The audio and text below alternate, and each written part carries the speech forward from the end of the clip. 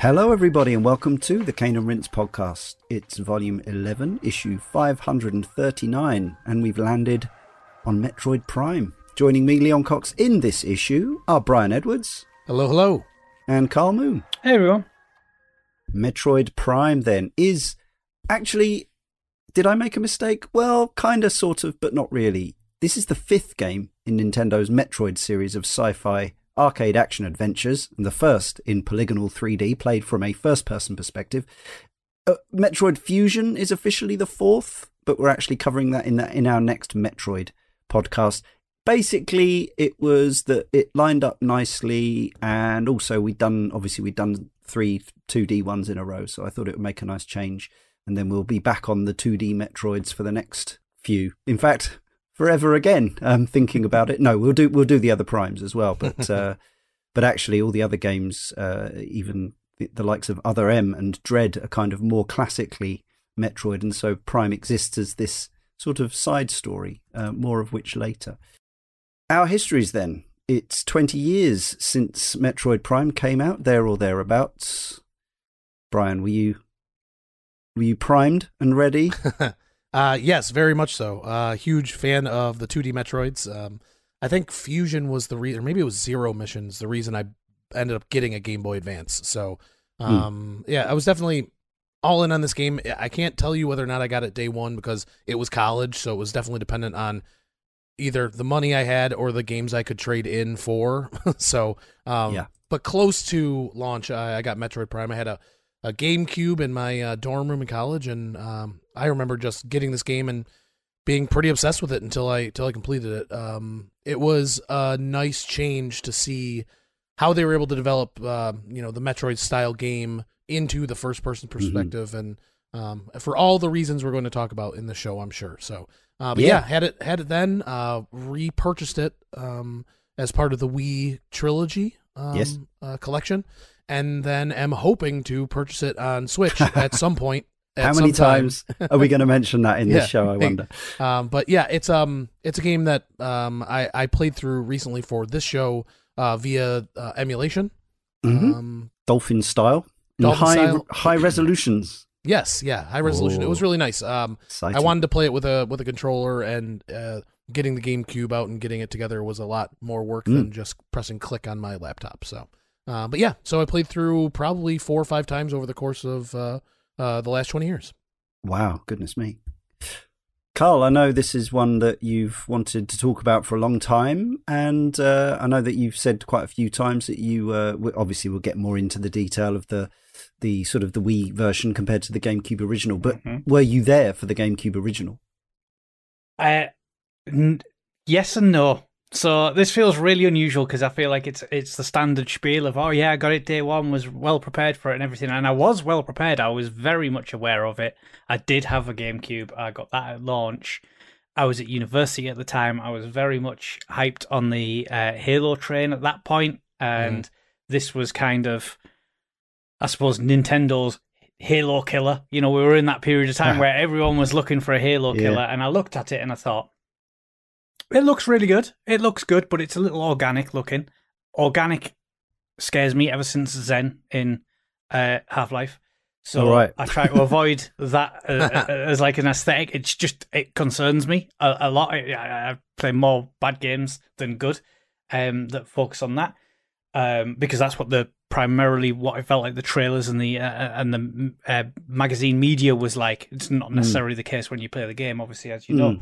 And then there was a very strange thing with the reviews, in that there was a lot of positivity, a lot of positive reviews, but if you actually read the body of the text, there was a lot of, well, the controls are a little bit niggly, the controls don't feel quite right, you know, the lock on, it feels a bit odd with the one direction, and as a primary, you know, it felt very much going back to the traditional Perfect Dark kind of, you know, hold a button to aim kind of stuff. And I was like, right. It felt so smooth and fluid in the likes of Halo, obviously. Time Splitters would have done it as well. Yeah, these were on consoles that had twin analog sticks, whereas the GameCube, of course, had the rubber sort of camera stick as the second C stick. Exactly. And they elected not to really use that in that function on this particular game. And I was like, these reviews, this seems like it should be right up my street, but I know I will not like these controls. It feels like it's a huge step back, and I actually avoided the game as a result. Even though I looked almost, well, maybe not enviously, because I could have picked it up. I had the means to do it. I had the console. I had my student loan that I'm still paying for from university that I could have bought it with. But I just didn't pick it up on the GameCube. And I remember having a conversation years later, and I still remember this really vividly. And it was with the oft fired from the podcast James on Twitter, where he had the Wii version. And I was playing Dead Space 3 at the time. Don't know why I remember that so clearly. And he was like, do you want to borrow a copy of it? I think you might actually like it. And I was like, well, okay, as you do. So I guess my experience, you would say, was 11 years later from launch, even though I was very much there at launch, wanted to pick it up, and then, despite the positivity, avoided it because I feel like I might be the only person that never really liked the GameCube controller very much. And it felt like, although a good controller for some games, it really felt like it would annoy me more than I would enjoy the game as a result of it, and I ended up avoiding the GameCube version. Right. Yeah, so actually the potential possible Switch version and or what Brian has done and played it via emulation gives you the kind of the closest to standard what we now consider traditional controls, but actually what they did on the Wii was something interesting, and they reverse engineered the Metroid Prime 3 controls into the game, into the first game, and we'll talk about whether that works or not. We've got some opinions on that from correspondents. I do remember the day that I bought Metroid Prime. It was launch day, and I don't know specifically why I remember it this clearly. It's obviously 20 years ago. Some games from the same era, I don't have any recollection. But this one, I remember it was a fine, I guess, autumnal-ish kind of day. And I went to the game that was then on Western Road, Brighton, and I went in straight after work and I bought it. And then I bumped into my mate Paul, who is still a friend to this day. I've known him since the mid-90s from the terraces at the Goldstone Ground. And we went for a couple of pints before I went home and started playing it. And it's just it's not a major memory, but it's a strong one for whatever reason. And I remember starting the game and firing it up, and that title screen and that music instantly capturing my attention. And then, I pretty much played it obsessively for the next, I don't know how long it took me, I guess a week or two to thoroughly beat it. There's a lot out there about the development of this game, and because I don't want us to go too long on it and in a discussion show rather than a documentary show, I will point you towards, listener, there's some interviews with the developers, and on YouTube, Mike Wicken, Jack Matthews, and Zoid. And there's also what's the name of the guy? I'm just looking it up. Oh, it'll have been the one I watched as well, I guarantee. Matt McMuscles, that's it. Matt McMuscles, What Happened, Metroid Prime. Really, I'm not a massive fan of the delivery on that channel, but there's a bit too much kind of zany humor and whatever for my tastes, but it's really well researched. The content is solid, and it goes into, I think what it's fair to say was not a straightforward, easy development. So according to Moby Games, Nintendo gave the development of Metroid Prime to the US-based Retro Studios in part due to the fact that the Metroid series, while being incredibly popular in the US, had never sold as well in Japan.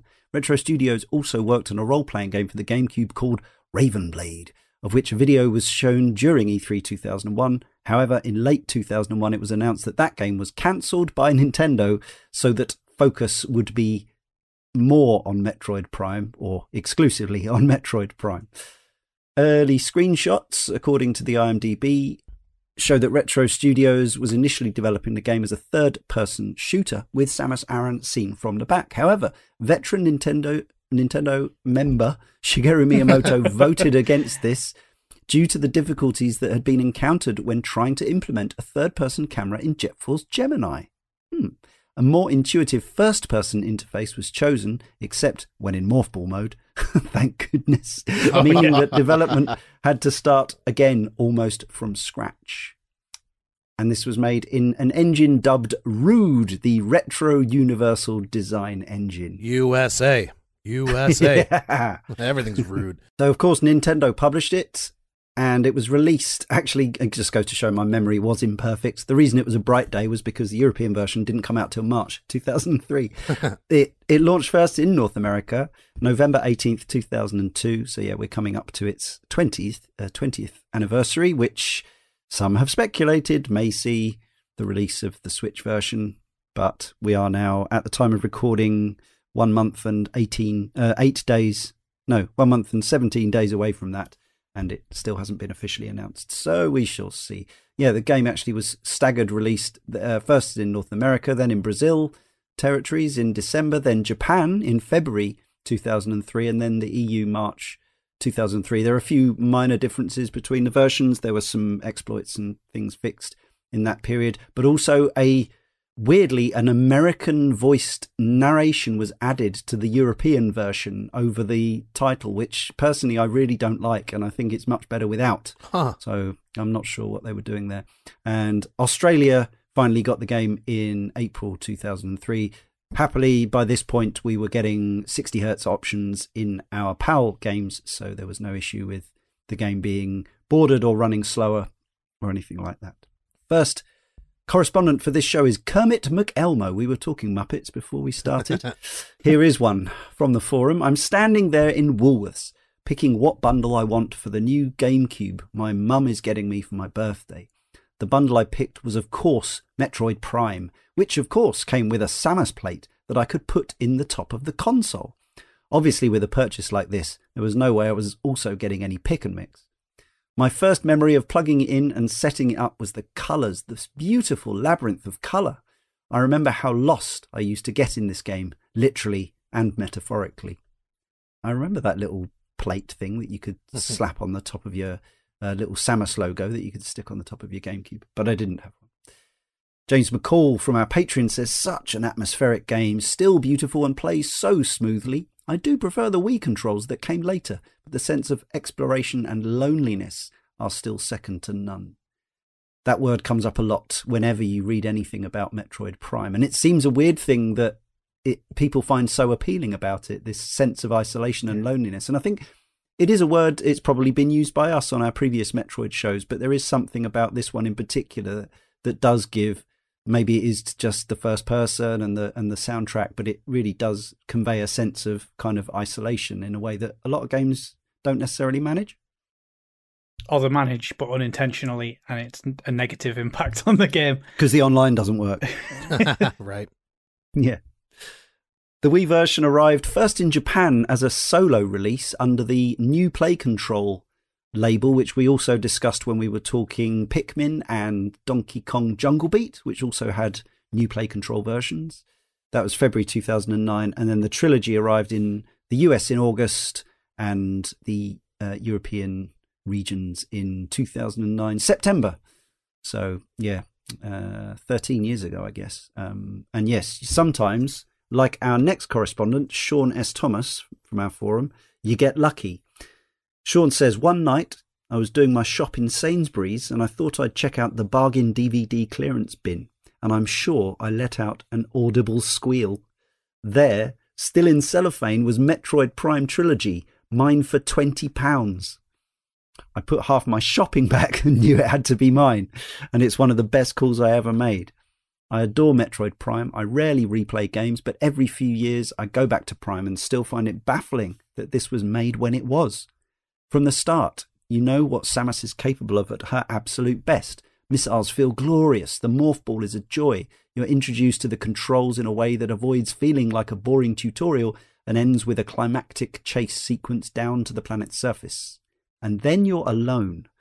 The rain pours down your visor. You catch sight of your face as the blast from your arm cannon is discharged. Doors that lead to new areas are locked high above you, reminding you to return. And the music makes you feel like you're on an alien world. On the subject of the transition to the Wii controls, the Prime 3 controls, Third Drawing says, I much prefer the GameCube controls. They're more precise, easier to handle, and less finicky. I've never been able to finish Prime 3 because of the Wii controls. So yes, I think there'll be differences around that, certainly. I remember wrestling a bit with the GameCube controls, and when Prime 3 came along, I was more than happy to play it that way with the nunchuck and the Wiimote. But even this week on our Kane and Rinse Slack channel, we've had the thing that I've heard so many times over the last 15 years, which is, in this case, it's our Thomas, but I've seen this so many times. I really wanted to like Super Mario Galaxy, but I can't abide the nunchuck and Wiimote controls, which for me, absolutely not a problem. And in fact, I ended up embracing and adoring those controls. But I can understand why not everyone wants to get used to a whole kind of different feeling control set to what we're very, very, very used to at this point. That Wii U eShop release, which was exactly the same code as the Wii version, arrived on January 29th, 2015, a mere 7 years ago, 7.5. Toon Scottoon from our forum says, playing the remastered Metroid Prime on Wii U. Not really remastered. It's sort of. I mean, it's widescreen as well, I suppose. Playing it in 2022, says Toon Scottoon, I absolutely respect the artistry and craft that went into making this game nearly 20 years ago. But I think the most interesting thing about this version of the title is that Nintendo decided to force players to use motion controls to play it. I get that they were proud of their ability to simulate having an actual arm cannon with the Wiimote, but functionally, I'm just not as skilled at aiming with my arm, and I imagine most other people aren't either.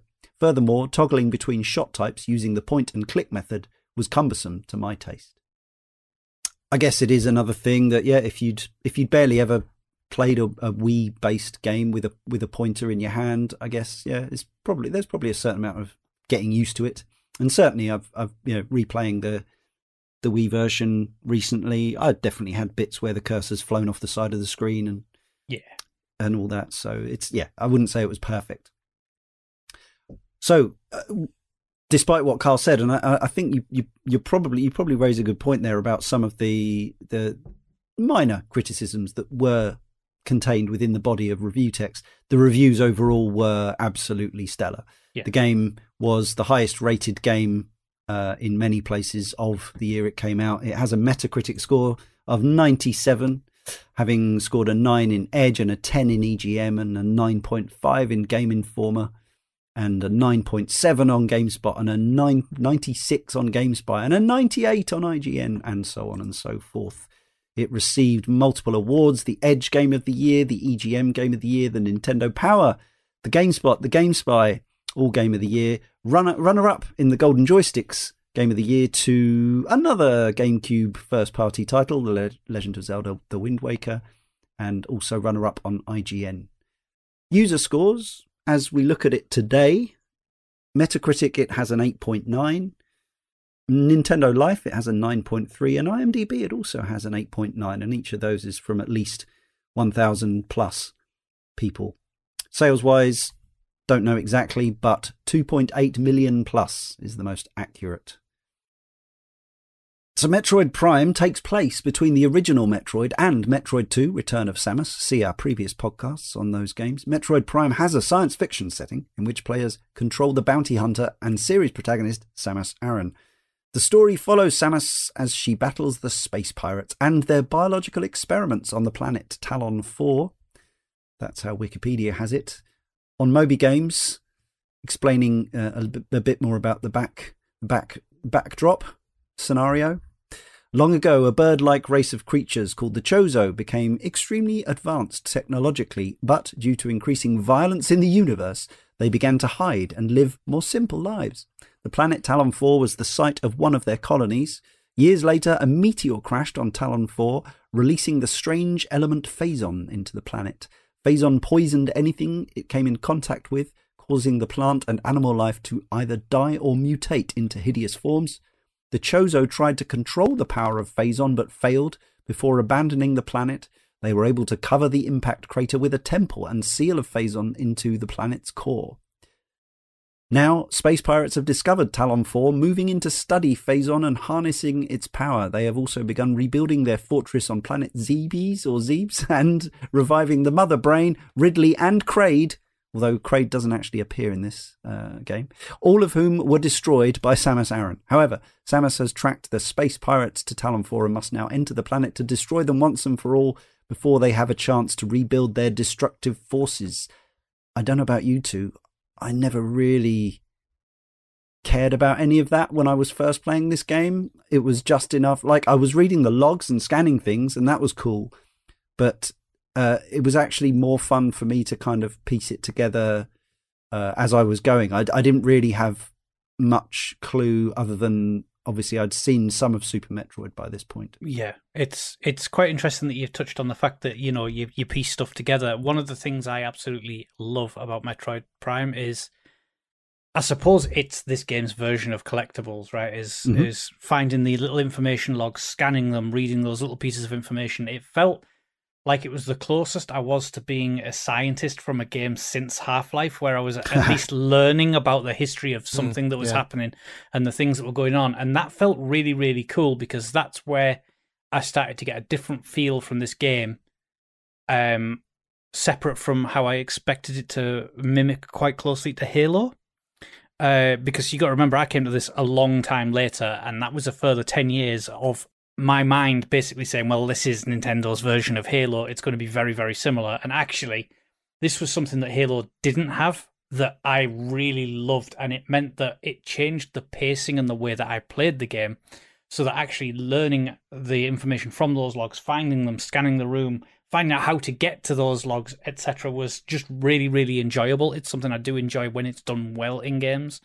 And I feel like Metroid Prime really, really nailed how to do that in the correct manner to make that enjoyable and maintaining not necessarily the correct, because you can play games in different ways, but it felt like it didn't take away from the natural pacing of the game as well. It does have that nice kind of optional story engagement if you want it, but also allows you to just run through as Samus and, you know, blast the aliens away and have fun, blow things up and get through, fight the big bosses and stuff. It is it's a much more modern approach to storytelling for a 20-year-old game than I would expect, which is interesting. The bingo card scratch off comparison would be, of course, the From Software games, but I think that here having so much to scan, all those things kind of kept behind scan logs. They're not forcing you into cutscenes. They're not forcing you to read documents in order to progress.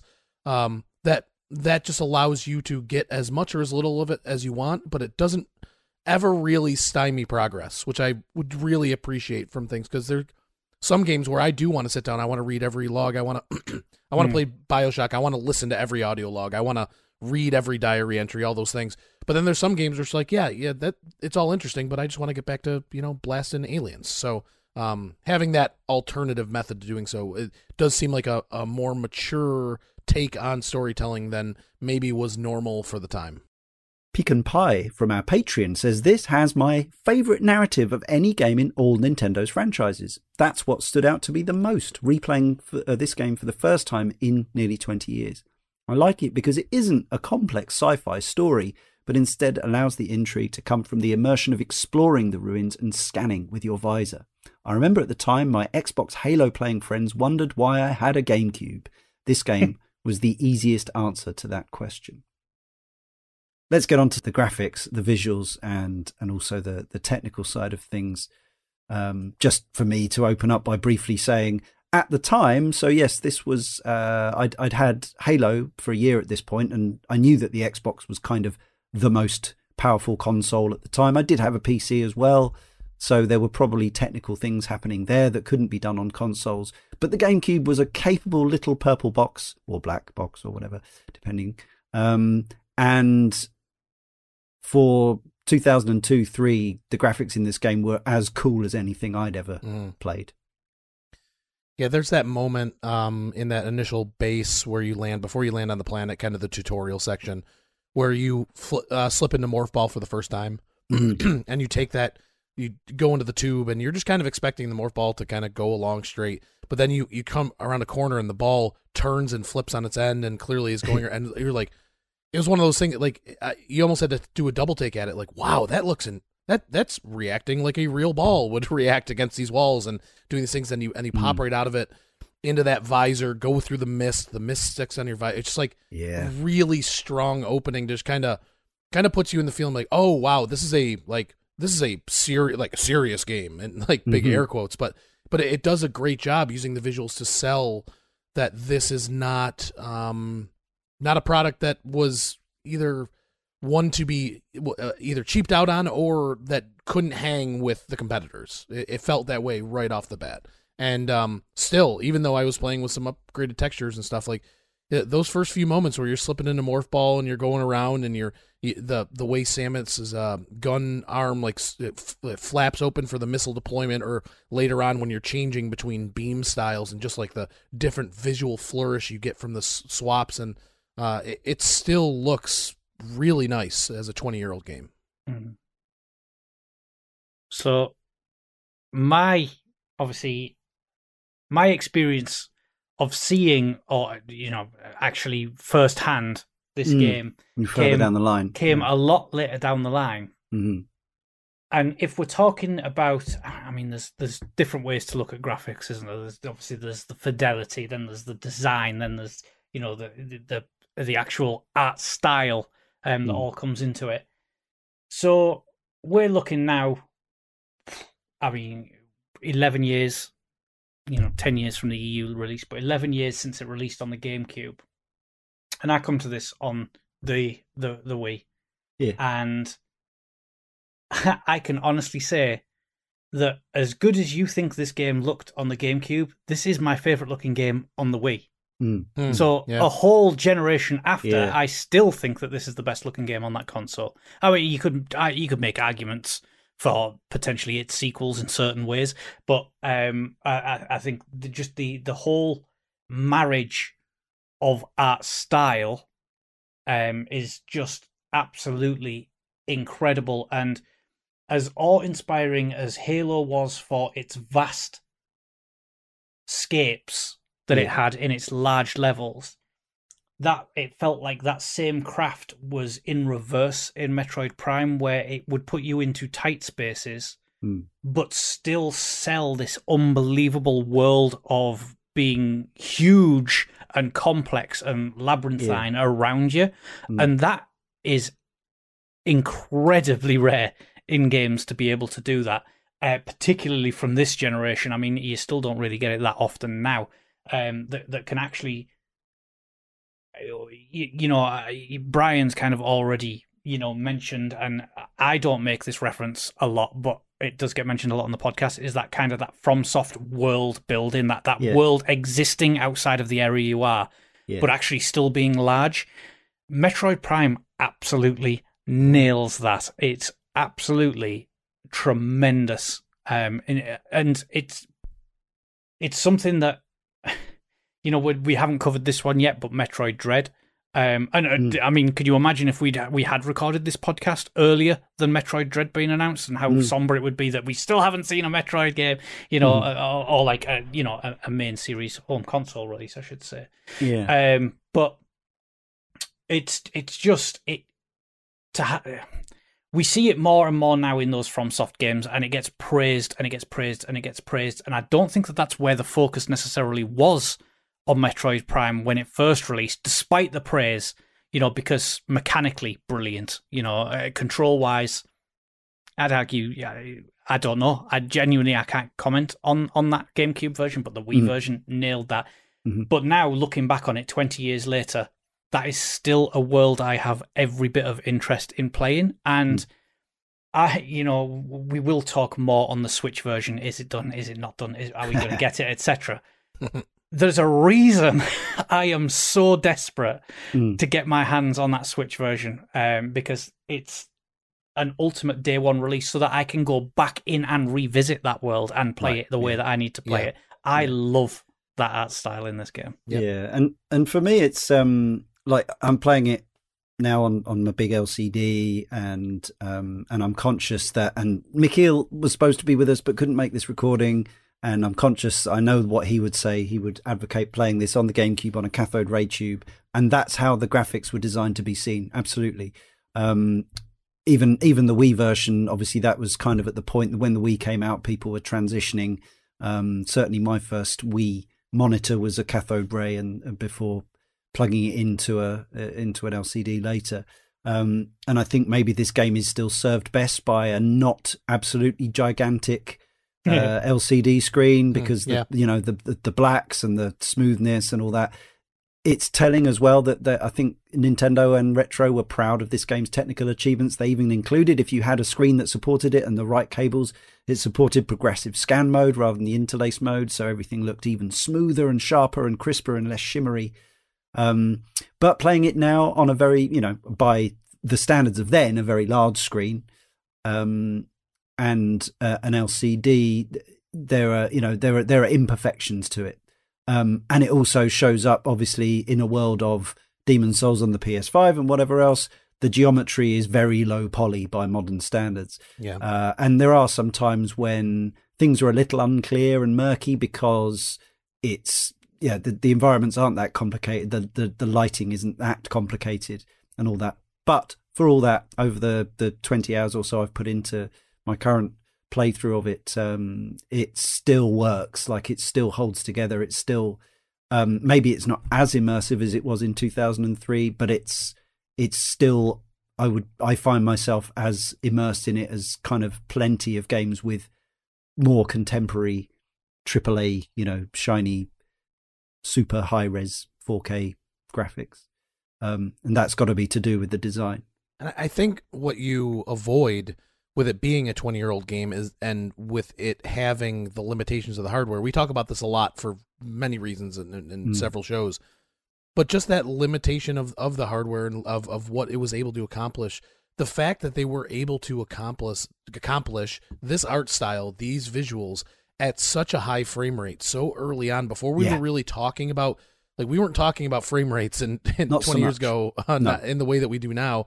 And it just, the way this game looks and moves together is still special. And whether it's, just flanking around a couple of those early enemies, so you have to shoot them in their big red tails, to blow them up, or if you're switching into scan mode to highlight whatever rock and that giant rock monster you had to blow up at that specific time, like, it flows in a way that a lot of games from the era just didn't, and it stays together. It doesn't dip. It doesn't feel like it's sacrificing anything to do that. And I don't know how. That's just a feeling. That's just my feeling. I'm sure that there's a lot of magic going on under the hood that's making that. But me, as a player experience, it's just like it felt like they're pulling off every single thing that they were going for. And to have such a consistent experience in a game like this, which was a game that wasn't that common at the time. Like the term Metroidvania didn't exist yet. We were coming back, the first 3D one of these that we were kind of getting into, and it just seemed to nail it on visuals. Sticking to the visuals, it seemed to nail it on every aesthetic level, to where whatever room I was in, whatever biome I was in, I believed that the reasons for it, whatever lore I had scanned, was, the poison, has Phazon has infected the water, so then you have to go, get the sun to clear the plant and do all this. Like, everything had a very believable reason to look the way it looked, to feel the way it felt. and it all worked together in tandem in a way that I just don't think even a lot of modern games succeed at. The visuals in this game go so far to sell you on the experience that any gameplay beyond that is good only bolsters them. And it's interesting because I wasn't sure how I'd feel about it because I haven't played it in quite a few years, and it still felt great, still looked great picking it up. It was really nice to not look back on it and be like, well, like it didn't feel like I had to make any concessions. Yeah, it was surprising given sort of how the tech for, I don't know, particle effects, alpha effects, whatever, things like water on surfaces since normal mapping and all that kind of stuff has become more affordable and commonplace.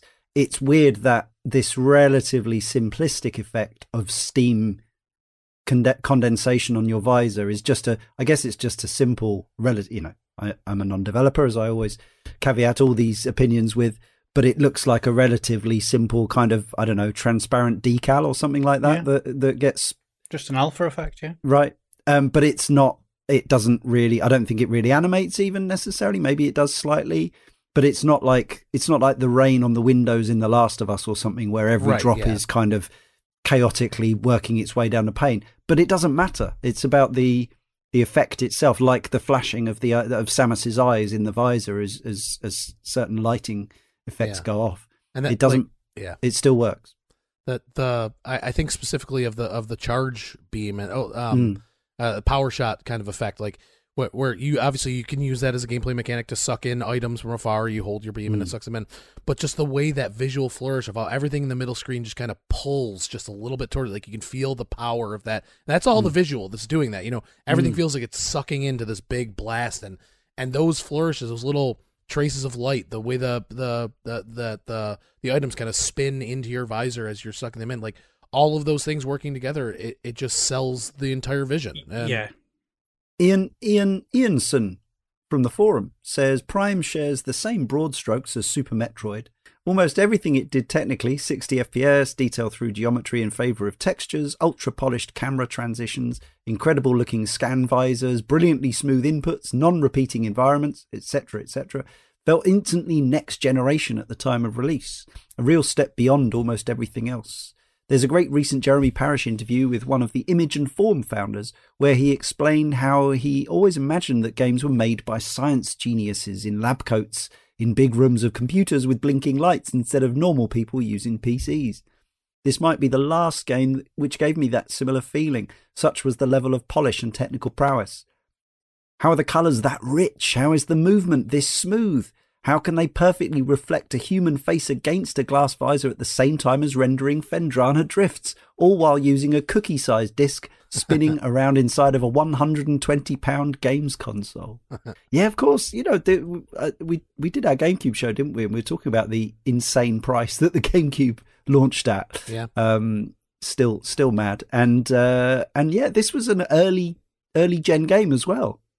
Yeah, that's one of the things that I think historically made me look on the game even more favorably than I do now, is that we had just gotten Wind Waker, but it was one of those things for me as a big Zelda fan, a serious gamer, like the cutesy art style, and like I look back at Wind Waker now, it's one of my favorite Zelda games. But at the time, I was definitely one of those 18-year-olds. I want the serious adult Zelda, please. Like that was me at the time, and this game was kind of the antithesis to what the console had represented at that point. You had your Luigi's Mansion. You had, I'm trying to think if Pikmin came out before this. Nintendo wasn't putting out a lot of games that looked like this, that kind of seemed to compete directly against your PlayStation 2 and your Xbox.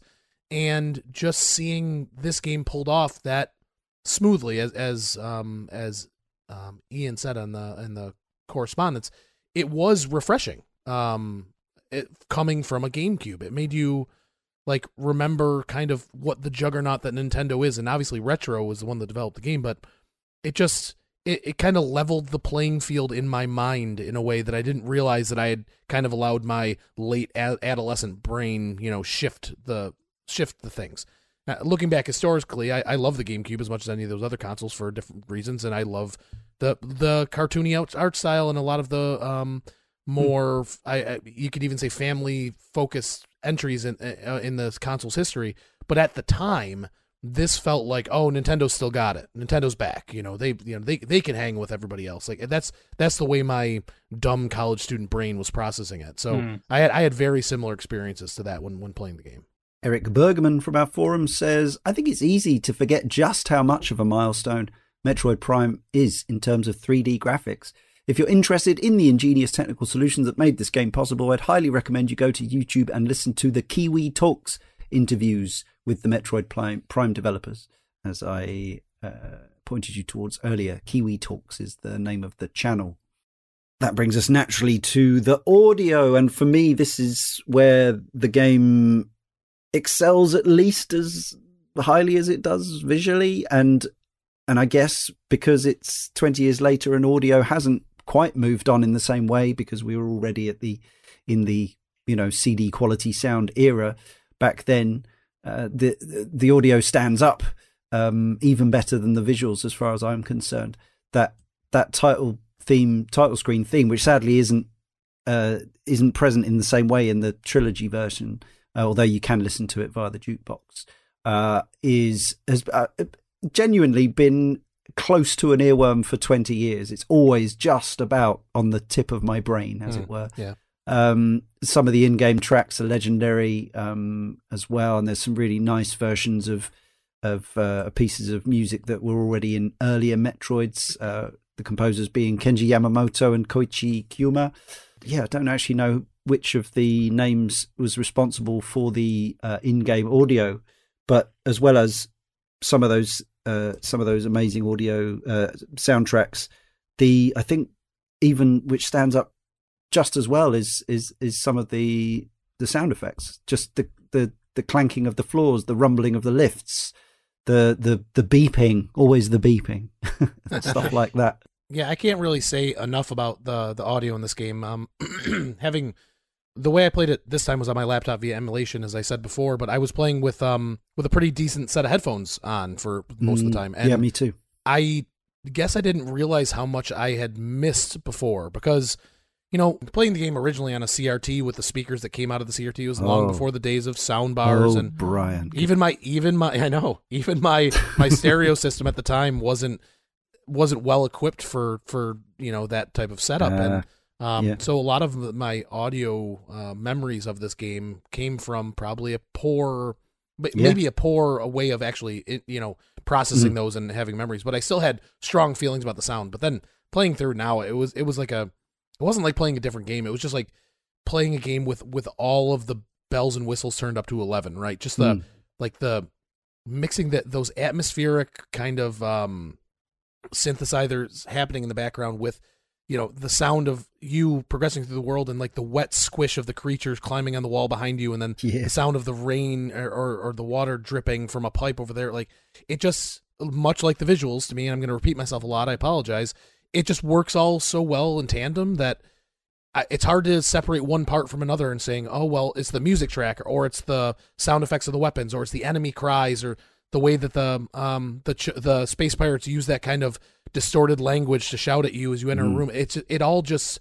fits together in this nice mold that creates this package of sound that even if you go on YouTube and listen to the OST, which I've been doing kind of the last couple of days, just kind of getting in my head, just by listening to the OST, you don't get that whole experience that you do when you're just in that game, living in that world.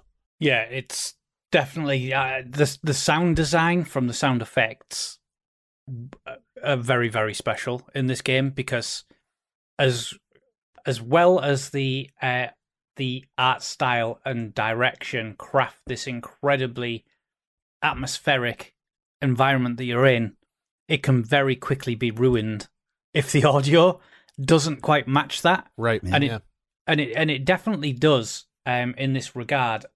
But probably the thing I never gave the most credit to was the music. And I think part of this is probably in part in self-bias. So, again, we're making the Halo connection. When everyone thinks of Halo, they think of the music. Sure. It's a huge part of that environment. And I remember when I played Halo, that felt like that was music from a future generation. It was so different. It never felt like something that was historically we'd heard, or it was like anything else. This was like a future moment that we're getting early. And when I played Metroid Prime, it felt like that was music of that moment, similar to other things. But now I listen to it, and yes, it still sounds like music from that era, but it's brilliant music from that era. So the soundtrack, I love. I have all 3 soundtracks on my PC. I do cycle them quite regular. All 3 soundtracks. I mean, the 3 Prime games. Prime games, not the 3 soundtracks from Metroid Prime. And I absolutely love them. But for me, as much as I love those soundtracks, and they do work in the scope of the game, the sound effects, and actually, you know, doing the research for this issue has kind of shed some light on it from, you know, recording burps to do the lava monsters. Yeah, right. Definitely, that had me laughing. And it totally makes sense. You like once someone, you listen to it and you go, yeah, that sounds like kind of like a burp, and you move on. And then actually you listen to it and you go, no, that was a burp. Yeah, you can quite clearly hear how they made that, or the fact that they deconstructed different languages, such as Yoruba from one of the Nigerian dialects, breaking that up for some of the monsters. I think it was space pirates, right? And it's just, it somehow just works. All these things, I suppose it's, you know, I suppose that's why, you know, we have, you know, Chris, who's brought in like the Sausage Factory, where you kind of understand what makes up these games, and then you listen back to it and you hear these people talking about how they crafted stuff for things like Metroid Prime, and it's fascinating because somehow, despite sounding utterly bizarre in their approach, putting it all together and mixing the pot that is this game, it's just really, really, really magical at times. I love the sound effects. So, I mean, Metroid is its weapons. Metroid is the sort of the environmental sound effects that you hear. You know, from the dripping, from the steam, from the crunch of your feet, like you said, the clanging on the metal, and it's all there, and it just again brings back this magical moment where, working all together, it just engages you so thoroughly in the moment, that those are the gaming moments that I, as a player for, you know, nearly 4 decades now, so desperately look for, is where everything comes together, and I feel that bit of gaming magic. And I haven't played this too recently for this issue, so I played it last in it was just before I moved house, so it would have been 2017, and it still felt as magical as it did when I originally played it, and it's because of things like the sound design, which is just magical in this game. Let's get on to actually playing the thing. I was going to say probably the single sound that you hear the most playing this game is the of the boots, isn't it? The jumping boots, because you press that about, you know, 40 times a room or something, don't you? So, but it's spot on. It sounds exactly right for the feel of the jump, I think. But yeah, getting around, I suppose the thing that I always thought about this, and I think they must have tweaked this for Prime 3 on the Wii, and then for this version, the Wii version of Prime 1.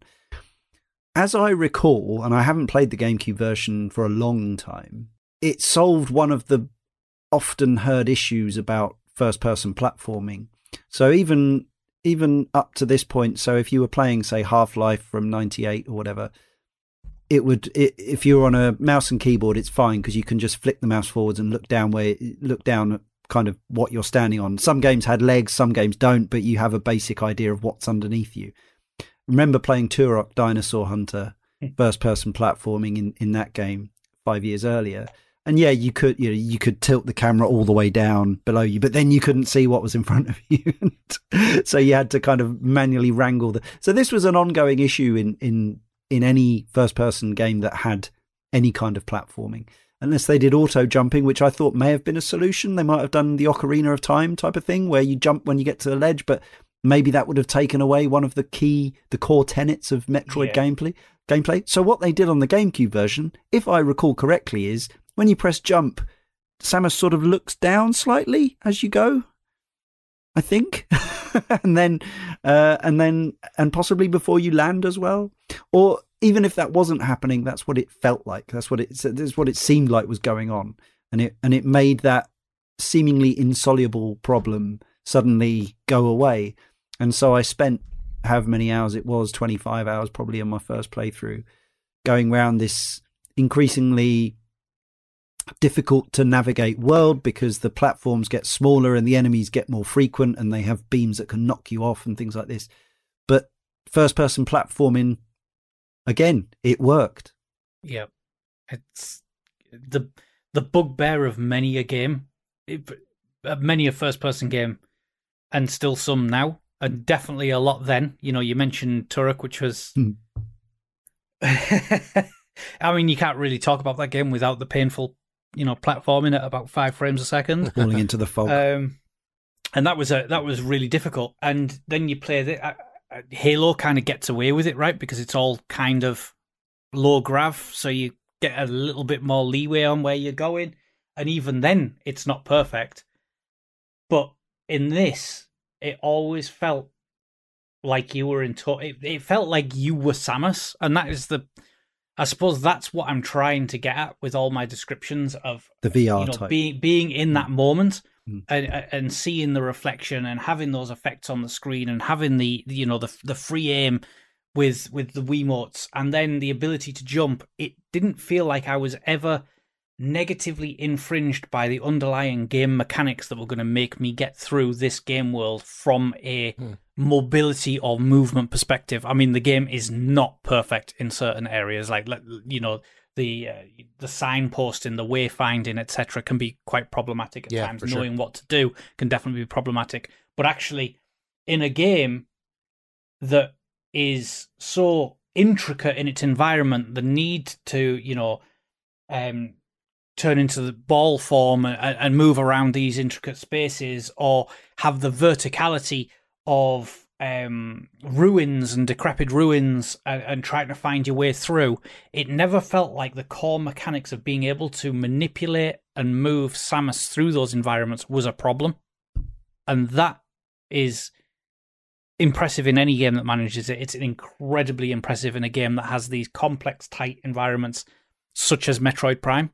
That never becomes an overriding frustration. I found the first-person platforming to be very generous and forgiving in a lot of good ways. I find that some of the first-person stuff, and I'm going to probably talk about it a little bit more when we get to bosses, did become a little bit of a hindrance for me in some of my enjoyment in the later parts of the game. But what Carl said about signposting and navigation, I think really informs a little bit more of why it's easy to get around that world. Like, you don't always know where you are going, and the game could be much better about telling you what's next, or they will do the hint system. I know we'll talk about that. Yeah. But by making these spaces easy to move through and not punishing to revisit, I was always finding myself naturally, even in my most recent playthrough, when I played through the game a number of times, being like, oh, well, I don't really know where to go next, but I think there was a door back in this room that I couldn't have. Like, I don't mind traversing through 4, 5, 6 rooms again, because I was never coming across that one room that was like, oh man, I got to do this again. Like, it never. Not even with some of the respawning enemy rooms. Well, no, for sure. The combat would be maybe the biggest roadblock there, but not the actual locomotion and platforming. Sure. But yeah, no, it's kind of another one of those things that being a broken record that seems like it shouldn't work, but it does. And like you said, it does get more intricate, a little bit more hectic towards the end. There are a couple spots where you're in morph ball form and it switches to like a 2D camera angle, but you don't realize that you're still in a 3D world, and you can roll out towards the screen and fall out of the maze you're in. There's some finicky things there for sure, but in general, I think it serves pretty well. James from our Patreon says, this game was my introduction to the Metroid series. I'd heard about the series, but only getting into gaming from N64 onwards. Samus was nothing more than one of the characters from Super Smash Bros. Despite this, I tried the demo when the kiosks were still around, and I was hooked. It was only the Space Frigate level, but I'd never played anything like this before. The station was so well realised, and the scan visor turned into my favourite feature. Having never played any sort of console FPS before, I found the controls incredibly natural. There was a sense of weight as you moved Samus through the environment, not just the feeling of a floating arm and camera. Which is interesting in itself. Somebody who hadn't played a console FPS before, or FPS on a controller, probably perhaps didn't have the same issues to those of us who had been hitting Halo and whatever else hard for the previous year or whatever. Scanning, we kind of already mentioned the role it plays, but again, I think one of the reasons that it is so compelling is not just the information, but again, it's the audio. It just sounds really cool. It does. It does. And you know that it's adding to a log. And again, a modern UI element of the game that would change, I think, is the fact that you haven't read this yet in your kind of big encyclopedia of Metroid information. If you go into all your saved data, there's nothing to tell you what you've looked at and what you haven't in terms of stuff that you've recently scanned. Do you see what I mean? So it would have a glowing dot next to it now, so you could see whether you'd read it already. It'd be interesting to know, to go back to kind of even just the internet of the time to see if that was a thing that was common then and whether it's just something they missed. I don't remember thinking it was an issue when I played it first time, but now I'm like, I want to know what parts of the library I still need to read. Yeah. Well, I mentioned the map there, so let's talk more about it. I've heard people say very kind and very unkind things about the 3D map in Metroid Prime. I'm interested in where you folks sit on it. Brian, are you a fan, or do you find it a difficult one to use? At the time the game came out, I thought it was unbelievable. I was a huge fan. Amazing to see what door, the idea that I went by a door earlier and couldn't open it, and then I look at the map and can see, I don't need to remember where that door is because there's a red square on this map. I can just go back to it at some point to see if I have the appropriate beam or missile or whatever. I thought that was incredible. I still think it's a pretty monumental achievement that they pulled that map off. I do think it's kind of the what's the word I'm looking for? The video game industry learned a lot of lessons from the Metroid Prime map, I think, about what to do and what not to do, because it did things kind of both ways. Like navigating the map vertically was very difficult and cumbersome. Right. I didn't think that at the time. Over the course of the last few weeks, I absolutely thought that. I was like, zooming in and out. Yeah. And when you've got layer over layer, all of a sudden it becomes a visual mess. Yeah. I'm like, why does this look weird? And the reason is because I moved the camera all the way and I was looking at the map from the bottom up, and I'm like, oh, okay. Just like my it's just like the kind of like maybe even just a button to reorient the map, you know what I mean, to tilt it back to the right, would be something like that they would include or hopefully improve on. But I also think that that's kind of the map design that that a lot of games have pulled from for their own 3D maps. And more specifically, this is the one I wrote down, games still have issues with the maps and how to make them work for them. Yeah. I thought of Control immediately, a game that I adore, had intense map issues because it didn't have that 3D layer of that. It didn't allow you to really know where you had navigated and where you didn't. You would have almost been better off not having a map, let alone having one that was confusing in a way. And so I praise this map because it was amazing to me at the time, but anytime you read a complaint the map's so fiddly and this, I never know where I am and it's hard to tell. All of those complaints, I can sit there and be like, yep. No, none of those complaints are necessarily wrong. But for me, as a starry-eyed 18-year-old or whatever, I just thought it was the future, playing the future. Yeah. What about you? It unlike most things in the game, it felt a little bit disconnected from being in the moment with sort of Samus. Now, if I was looking at this in a VR, because mentally, when I think back about this game, I might as well have been playing it in VR. That's genuinely how I feel. Yeah. And it's like, if you imagine being able to have a hold of the two separate VR controllers and be able to actually stretch, move, rotate that map and look in where you need to, that's kind of the effect that I think was the intention, but it never quite felt like it. I think if they nailed it, it would be right. I think 3D maps historically are difficult. Yeah. I think in terms of my highlights, maybe the first really good 3D map I experienced was Doom 2016, which was a lot later than this one. Yeah. And, I've very recently gone through, for the second time, I've gone through Star Wars Jedi Fallen Order. Awful 3D map. Terrible system 3D in map. that That's game. a great example. I That's a didn't think shame. about that when I played the game twice too. You're absolutely right. Abysmal map. Yeah. The Doom Awful. 2016 one does feel like the kind of ideal contemporary version of the Metroid Prime map. You're absolutely right. Yeah, and I feel like ambitious for its time, as a lot of this game, and I feel like in every area of this game they really swung for the fences. Unfortunately, that one felt like the map didn't feel. I mean, I'm not saying it's abysmal. It could be better. I appreciate what they tried, the ambition of it. It's just for me a little bit clunky. Yeah, I'd go along with that. I think overall I'm a fan and I enjoy it. I think when it gets frustrating is as much about the feeling of being lost in a game, which I find frustrating and stressful, especially when I'm playing to a deadline anyway. And when you have to dive in and out of the map multiple times in quick succession, I can find that quite annoying. And then it's looking at the legend at the bottom of the screen on the Wii version. It looks quite complicated in terms of how to move the map around. And again, I think some of that would actually probably be solved by a traditional controller. But even then, you're still looking at using bumpers, shoulder buttons, triggers, twin sticks, probably the D-pad as well. It is a very hard thing to get right.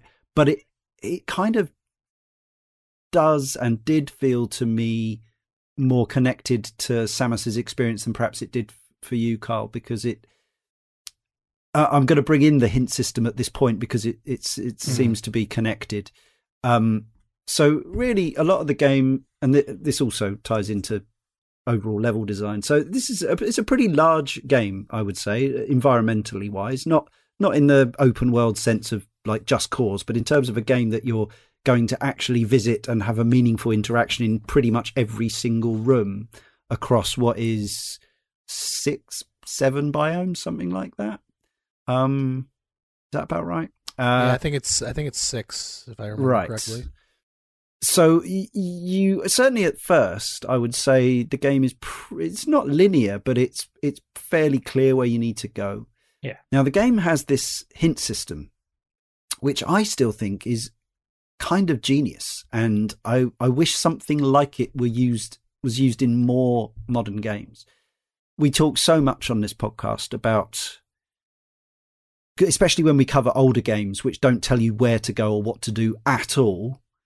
And sometimes, some of our correspondents, panelists like that, and they like that sort of retro experience of having to map the game out themselves or find their way around with absolutely no help, no signposting.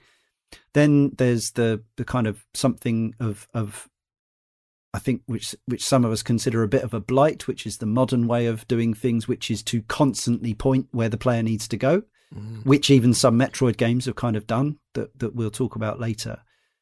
And for me, this game is almost the perfect happy medium of that, in that it occasionally tells you, it comes up with a message on screen and says, there's something you should investigate in this area. And it doesn't even do it. I've never actually worked out what the smoke and mirrors going on here is. Is it just a timer? Does it actually look at the direction you're heading in broadly and give you hints based on if it thinks you're barking up the wrong tree? The fact that I still don't know after all this time exactly how it works suggests that it's quite organic. And for me, it broadly works because once you do know the area that you need to be in, that narrows down your options considerably. Because actually remembering every single door you've ever seen in this game, or every hole or every blocked passage, it's just, well, I mean, maybe for some people it's doable, but for my old brain that struggles with mapping environments at the best of times, it's a much needed help. But it doesn't make me feel like an idiot for just following the golden arrow the entire time. But it sounded like you were saying, Brian, that you think it's an imperfect system. Yes, I do, but hearing your explanation, I don't disagree with anything you said.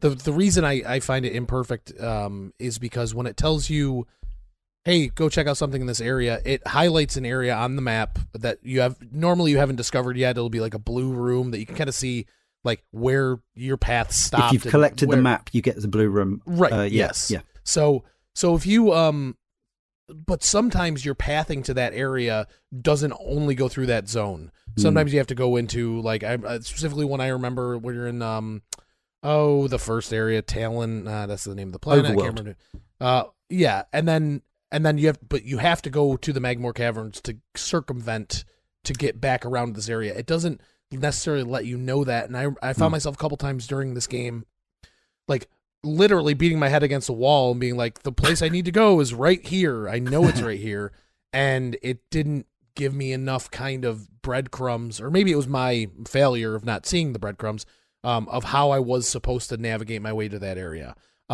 However, what I did find is that those breadcrumbs would eventually come in the way of either enemies respawning, or you come into a room and all of a sudden there's a space pirate there looting a corpse when there wasn't one before. You'd be like, okay, something new.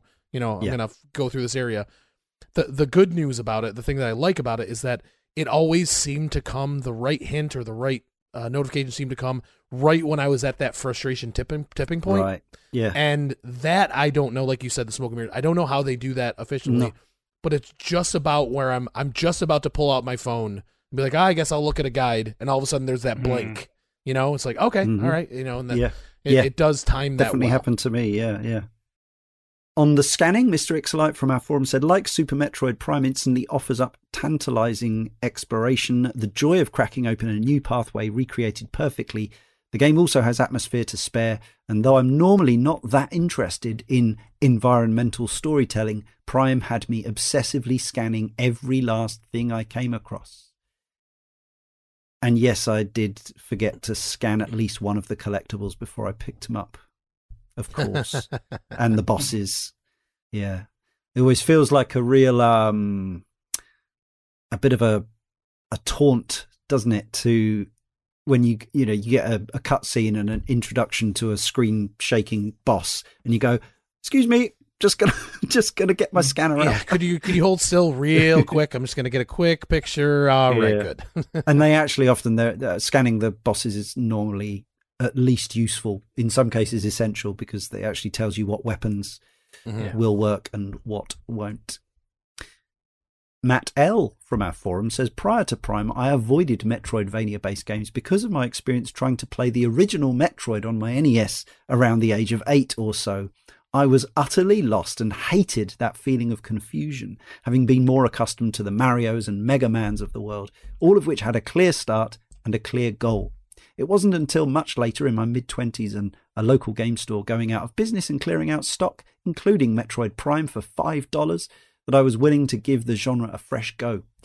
Upon starting up Metroid Prime, I connected to it almost instantly. I was older and more patient and more able to deal with the uncomfortable feeling of being lost and trying to figure out an exit. I see this in myself still in real-world situations, such as going on vacation to new places. These days I find a strange sort of pleasure from trying to learn where things are and how to reach them, and have almost no inclination to resort to a map unless absolutely necessary. The journey is the destination, man. Rhaegar is a fan of the 3D map. Rhaegar says, how games still struggle with 3D maps 20 years later is beyond me. They absolutely nailed it. And also on the navigation and map and related topics, No More Spiros says, the best decision made in Metroid Prime was to allow the option for the game to outright tell you where something of note is located.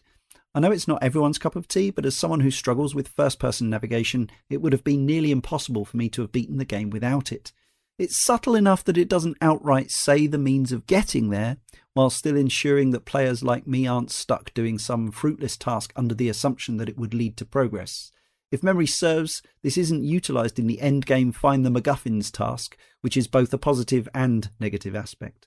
On the one hand, it serves as encouragement to pay attention to your surroundings and look for suspicious areas where you may not have had the ability to do so beforehand, which is part of the Metroid experience as a whole. But on the other hand, well, if you're me, you just end up getting even more lost than before. I'm not alone, and neither are you. No more Spiros. Special shout out to that room where you it's recently after you've got the X-ray visor, and you come out in a little hole somewhere, possibly as the morph ball, and you're in it's the room in which you get the X-ray visor, isn't it?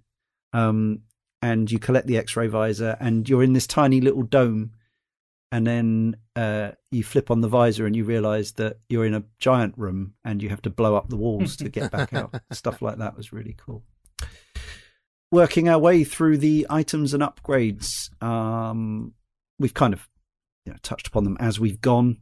There are 4 types of beam and a couple of optional upgrades, such as the ice spreader.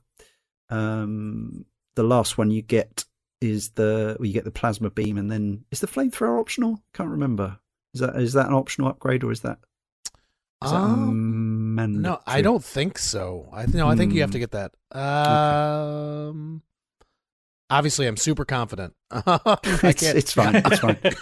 It's been a while. But yeah, you get your suit upgrades. The suit changes color. You get some cutscenes as that happens.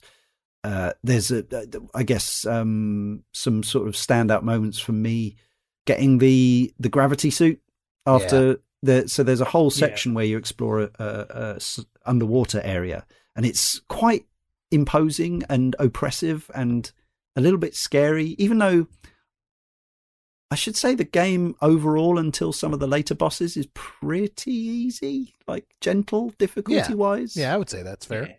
It's relatively hard to die as long as you found a few energy tank upgrades along your way.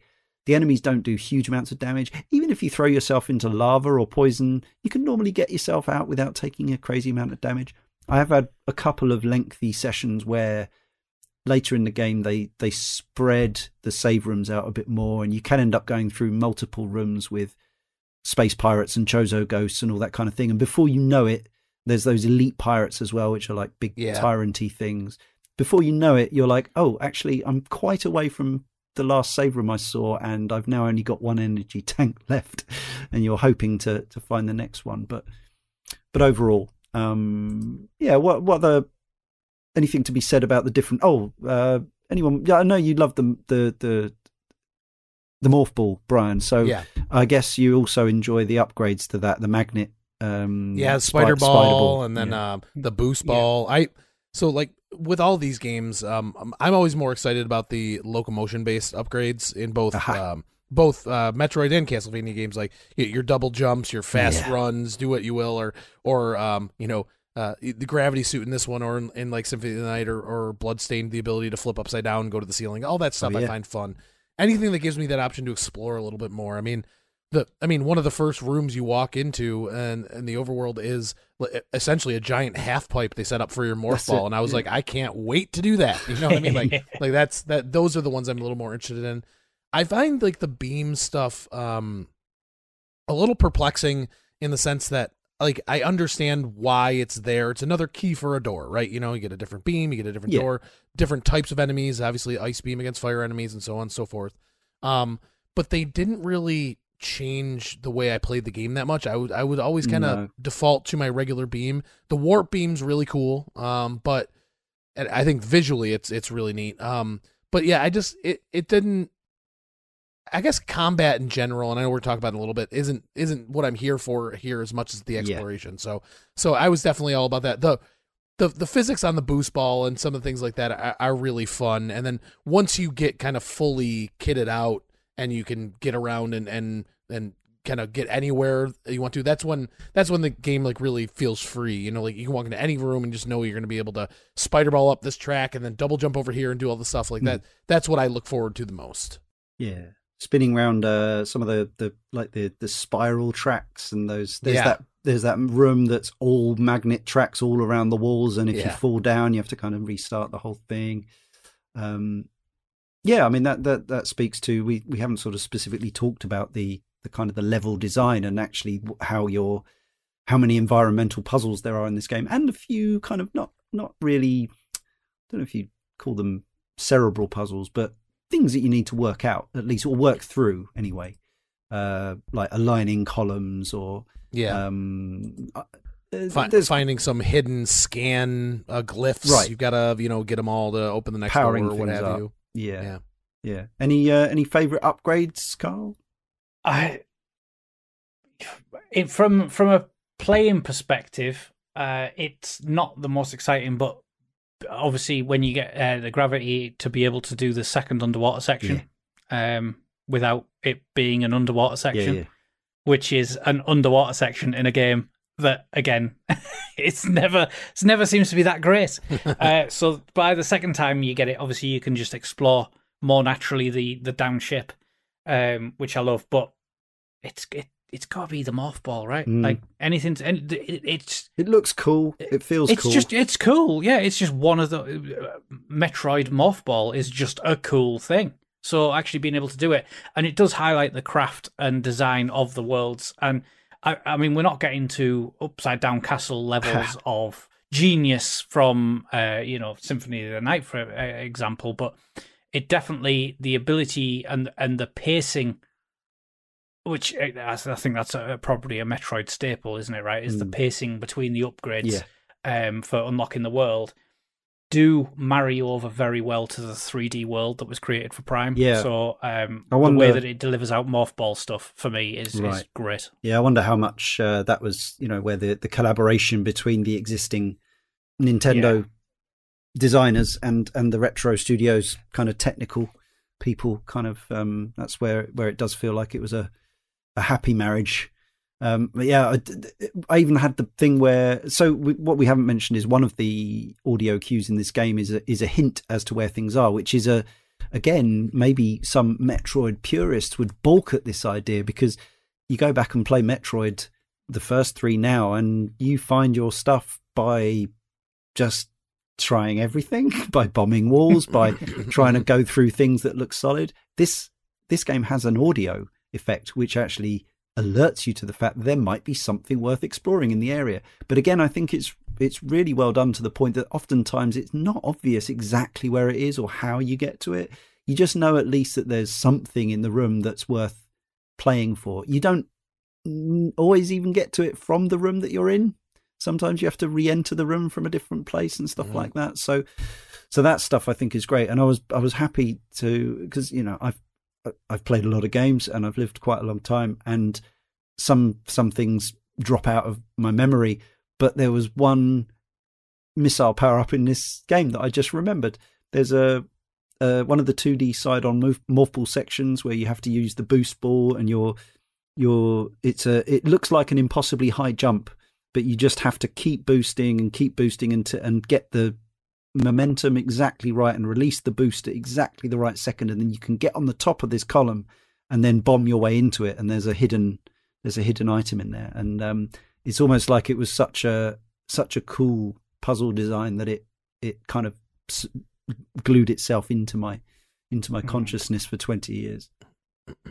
It's one of those games there, with the upgrades and the exploration, kind of you're describing, Leon. It has that feeling like the way that Mario Odyssey made me feel. Like, it's that, like, if there was a way to get on top of something and a way to get behind something, the game was going to reward me for it somehow. Right. You know what I mean? There was always going to be something, 5 extra missiles, or maybe an energy tank, some bigger reward. But sometimes it would just be like a shortcut to another room, or just like little things, but just making you always want to poke at the corners because there's going to be something somewhere. It's really good at that.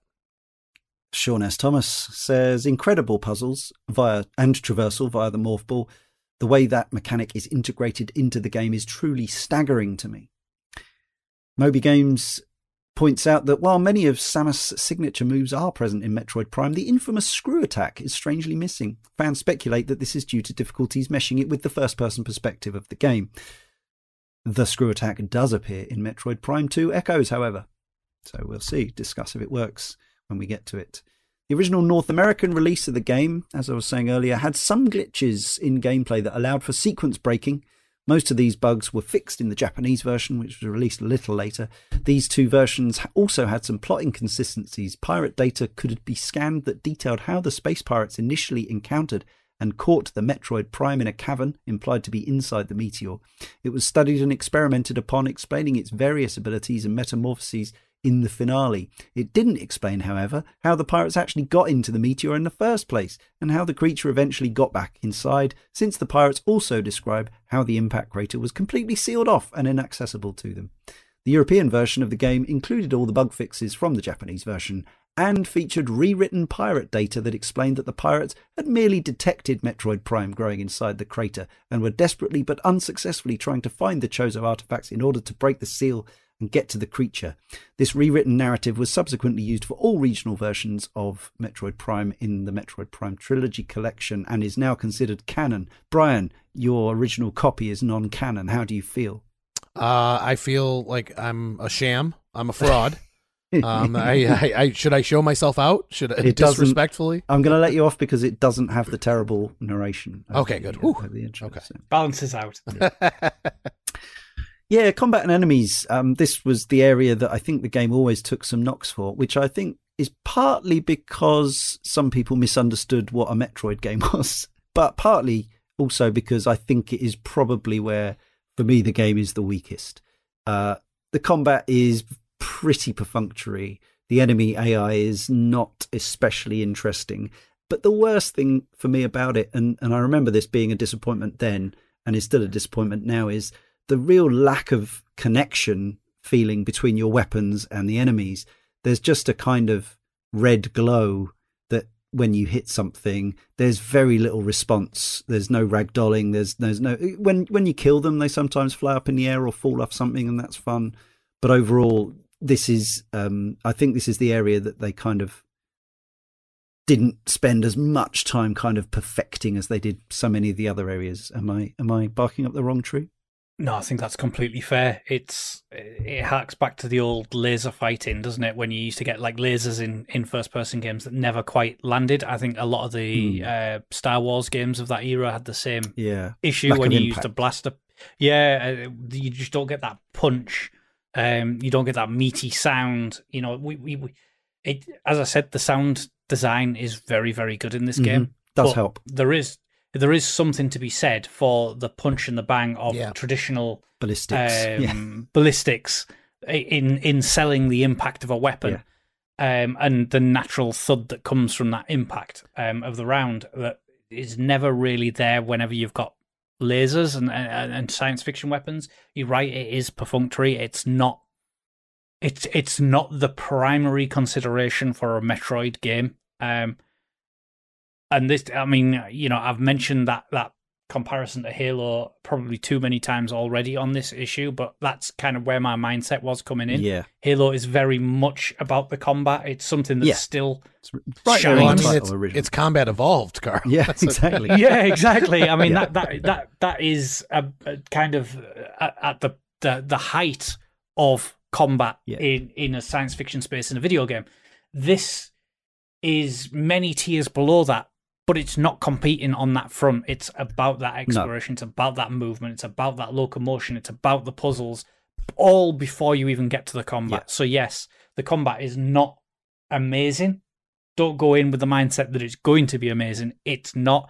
It's part of the process of the game. It's an element of many. Yeah, I think back to the original Metroid and how with generic enemies, when your power beam would hit an enemy, they would actually frame stop the animation. So like as like the enemies would fall from the ceiling, you'd hit them, and that's how they signified impact, right? Is that the enemies literally stop, and it felt like you were hitting the enemy. The thing about this game is that a lot of the animations and a lot of the habits of the creatures that you're fighting are very sophisticated and fluid. Like the way the space pirates move and kind of shift back and forth, it's all very good looking, but your weapons, which are doing damage to them, and you can tell because they eventually die, it doesn't ever seem to stop them from those beautiful animations in motion, you know? So you'd never get the sense that you're really doing anything to them until the final gasp comes and they fall to the ground or whatever. Yeah. Certainly the Chozo ghosts are like that. They stop, and it's frustrating because they stop you. They knock you out of your animation with one of their attacks. I think some of them you can sort of stun lock to an extent with the wave gun maybe, but... Oh, yeah, maybe. But I think mostly you're right, yeah. It's yeah, but like Carl said, and this is maybe me being a little bit bringing my own experiences too much, but like the combat is not why I'm here to begin with. No. Now that's me, but if you're looking at from an outsider's perspective coming into it, like it's a big part of the game. I mean, you're shooting stuff every room you're in for sure. Yeah. So it's not, you can't just write it off as like, oh well, the combat's bad and I'm not there for it. Like, no, I don't think it's bad. I think it's serviceable. I think the weapons can be interesting, but maybe the actual encounters don't vary enough, or aren't, at least don't have any emergent gameplay opportunities. Like, they don't really use the environment. It's not like you're getting on top, like using elevation to your advantage, and that you're basically just blasting away at something until it disappears. And that's probably where the game is its weakest for me. Yeah, if you'd come to it expecting or having thought this was going to be something like a Halo or whatever, you would be disappointed in that regard. And in fact, here we have Granny7989 from the forum, who says, I'd always been aware of the Metroid franchise, but had never actually played any of the games. I owned a copy of Metroid Prime for over 10 years, but I only decided to play it in November 2021. I came away feeling lukewarm. I did enjoy the exploration of Talon 4, especially scanning the environment to piece together what happened during the events that led up to Samus' arrival. I enjoyed the fact that gaining new powers and abilities made the backtracking quicker and easier, as it allowed Samus to bypass the original platforming methods used when initially encountering them. However, I didn't find the combat to be particularly fun. I'm not sure if I was too used to the modern twin-stick control setup that the majority of console shooters used, or that I wasn't interacting with the combat properly. I appreciated that the game used a lock-on mechanic that kept the enemies centered on screen and allowed the player to circle strafe around them due to the GameCube controller having one analog stick, but I didn't find the combat itself very engaging compared to other console shooters. Most enemies went down with a little issue, but there were some encounters that felt like the enemies were damaged sponges. The Chozo ghosts come to mind. While I have no problem with respawning enemies in Metroidvania-type games, it did get a little frustrating when I cleared out a room of tough enemies, moved on to the next room, realised I'm going the wrong way, and re-entered the previous room and find that the tough enemies I defeated have now respawned. I can see why this game is loved by so many, but it didn't click with me. Maybe I would have enjoyed it more if I'd played it around the time of its release. And Rhaegar similarly says, fighting the Chozo ghosts got real old real fast. Yeah. So the bosses, whereas I think it's fair to say in the previous Metroids that we've already covered, the room-to-room baddies were normally a means to an end for the most part. Either you kill them to get health and missiles, which is very much the case in this as well, or you sometimes freeze them and use them as platforms or whatever else. Sometimes they're just, as in this game, something to be dispatched and moved quickly past. But even in the previous games, especially Super Metroid, the bosses were kind of showpieces. Gerard from the forum says the bosses often felt satisfyingly puzzly in a Zelda sort of way. Brian, you said earlier you had something to say about bosses. Yeah, I was actually really surprised. It's because it's been a number of playthroughs, but I haven't played through in a couple of years. I found the bosses to be pretty dreadful, actually. Maybe not like experience ruining bad. I think that the plant boss is fine. I think that the Metroid Prime fight is a little too long, but if there's some interesting stuff there, going in the morph ball to get in the track so you don't get there, switching up the beams based on the color, all that stuff. But the end, the X-ray parts at the end I thought were pretty bad. But the one that sticks out to me is the stone. Is it Talus? Is that the name? No, that might be from Breath of the Wild. The rolling stone monster. Yeah, that giant rock monster. You're essentially just taking this rock monster apart piece by piece, rock by rock, and some of the shots you have to get on these rocks are really precise. You use your one of your visor screens to know, like one of the rocks is glowing red, so that's the one you got to go after this time. It blows up, then it turns into like a blue crystal, then you got to blow it away. And that fight was really, within 30 seconds, I knew exactly what I had to do. Yeah. And that was just 15 minutes of chipping away. And I felt like I was getting hurt in ways that I didn't really know how or could avoid. Emotionally? Or? Yes, no. I was getting very hurt. I felt abandoned. No one was listening to me. No. I was getting damaged in a way that I just didn't know where it was coming from. And I found myself like just getting more and more frustrated because I was just like, okay, what's the next rock? It could at least be a big one this time, so I don't have to pinpoint these shots around. It really did almost, kind of bring me to a stop, and it's probably the one aspect of this game that now upon most recent playthrough, I don't think holds up well almost at all. Probably easily my most significant negative complaint about the game. Okay, Carl, are you in the same boat? I'm probably not as critical. I will categorically say I think the bosses in this are better than the bosses that are in Halo games. Right. and I believe there's but some. That's not a particularly high bar. I have read there are even greater frustrations in Echoes, in Metroid Prime 2 Echoes, than there are in this game. But we'll come to that. Sorry, Carl. Carry on. Yeah, it's nothing to write home about. I think, like the combat, it's not one of the peaks of the games. There's potentially an argument that it could be the trough of the game. It could actually, the bosses could be the worst part of the game.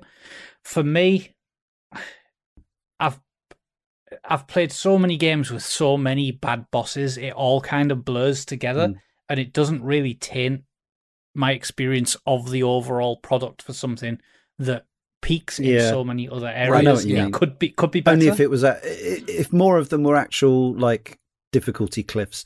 And this is this is where my memory of the game was. I don't know if it was tainted slightly, but one of my strongest memories of the game was having a lot of attempts at Meta Ridley before beating Meta Ridley. And then a lot of people told me that the final boss, Metroid Prime, was even worse. But actually, I did that one, I think, on my second go. But Meta Ridley, God Almighty, is actually the element I've not been looking forward to coming back to. And I do want to carry on through this version of the game on this playthrough and finish it. But I'll be interested to see if because weirdly, even though I'm obviously 20 years older and, my hand-eye coordination and reactions should be fading, I do find actually on some games, I think just pure experience and, I don't know, knowledge or Zen-like calmness, something help me actually do better at some older games than I did. But I'm wondering if actually maybe this one will be a step too far. We shall see. Or maybe I just didn't have enough energy tanks. I don't know. That might be part of it too, because when I was playing through for this show, I wanted to finish before the show, and I did maybe curb some exploration later on that might have led to that. Excuse me. One thing I will say, and I know this is not the Metroid Dread show, but Metroid Dread has big boss battles and similar to this game, like all Metroid games do. But the thing that game has is it has a very deliberate and specific combat mechanic for each one. And I think that while those fights can be long and frustrating and difficult, it always feels more like I did something wrong if I lost those boss fights. Right. When in this game, all it really felt like I was just kind of outlasting or out healthing a boss. Yeah. It wasn't by 5 minutes into the fight, it wasn't really about skill anymore as much as it was about, do I have the patience and kind of, can I stay focused for long enough to just, nail these shots and get through it? That's quite traditional to the series up to this point as well. And I speak as somebody who hasn't aced the original Metroid at all in the way that our friend Ben has, but even he, I think, takes some damage on that final, mid-80s style boss, because it's almost impossible not to take damage. So it does become a matter of healthing it out, as you say. Well, there's 10 in the game, 6 major ones and 4 sub bosses. I think all the sub bosses are pretty straightforward. But yes, it is odd that it's one of those games that I think feels pretty gentle difficulty wise up until this kind of last little rush, which is almost, as I say, it's after this section where you have to go off and find all these MacGuffins to let you into the final area as well. And the collecting of the statue pieces or whatever it is feels a bit more like a victory lap, because you've got all your abilities by this point, and you're just going around harvesting extras as well as you go. So I'm cool with that. It doesn't feel to me like the final bits of the Triforce in Wind Waker, which was, as we know, was kind of rushed and whatever. It doesn't feel like that. It feels like a deliberate way of getting you to spend some time using all your abilities and topping up your capabilities as well. Mr. Ixolite says, again, like Super Metroid, I feel the combat is where the game falters a bit to a greater extent here. Normal enemies are manageable, but I found bosses frustrating as they felt more tailored to fighting in third person than first person. It's also possible I'm just unskilled as my experience with FPSs is very limited, but sadly my predominant memory of Metroid Prime is of fighting the rock boss and dodging its attacks by turning into the morph ball and madly rolling away in a random direction, transforming and furiously scrambling to relocate the boss. It felt disorienting and inelegant, and not at all like being a cool bounty hunter. For the same reason, I never actually managed to beat the game's final boss. However, I didn't feel like the game provided much reason for why I had to fight that boss in the first place. Since I'd defeated Ridley and halted the Space Pirates' excavation efforts, I felt content to let Samus call it a day. So the how long to beat for the game has it at main story of 14 hours, with sides 15 and a half. That seems odd because there's loads of side stuff you can do. Completionist 18 and a half hours. Yeah, maybe to do everything. I think that's as usual with those because they tend to be submitted by people who know the game well. I think you can add on some time for most people, especially if you're a slow player like me. However, the normal difficulty world record speed run is by a Canadian player called T3, and it has a total real time of 1 hour and 6 minutes and 50 seconds. The in-game clock is 45 minutes, and that was achieved just 1 year ago. And the US GameCube version is the one to do that on because that's the one that they never patched because it's glitched. The record for the Japanese version is 1 hour and 38 minutes odd. So get cracking. Jobo Bonobo says, there is so much to say about this revolutionary title, whether it's its beautiful art direction, soundtrack dripping with atmosphere, or diverse pool of abilities and visors to navigate the world. Samus' debut into 3D has been just as impactful as that of Mario and Link, and like those two, shows the incredible possibilities the third dimension can bring to video games. With Prime, I can now see what it is about Metroid that so many love. Yeah, and I think that's fair, even though this was the generation after the N64, where as somebody who had grown up and loved 2D games and still does, I was concerned about a lot of these games going into 3D. It was exciting, but it was also worrying. I'm sure you probably both felt the same way to some extent. Maybe because I was that bit older, I was a bit more kind of wedded to the past. But the fact that Nintendo did so much with that worked with Super Mario 64 and Legend of Zelda, to see Metroid also working was exciting for the future of gaming. Yeah, it kind of there's just an overused phrase, but a magical time. But it really was, because there was so much, and especially from a young person's perspective, like I was always forced with in this time, particularly leading to the N64, of like trying to convince my parents why this is better, right? So like my parents would be like, well, you already have a Nintendo and a Super Nintendo. There's no way you're buying a Nintendo 64. And I've told this story on the podcast before. I take my dad to at the time it was an electronics boutique, and I go in there and I put him on the kiosk of Super Mario 64, and the story that I've told multiple times.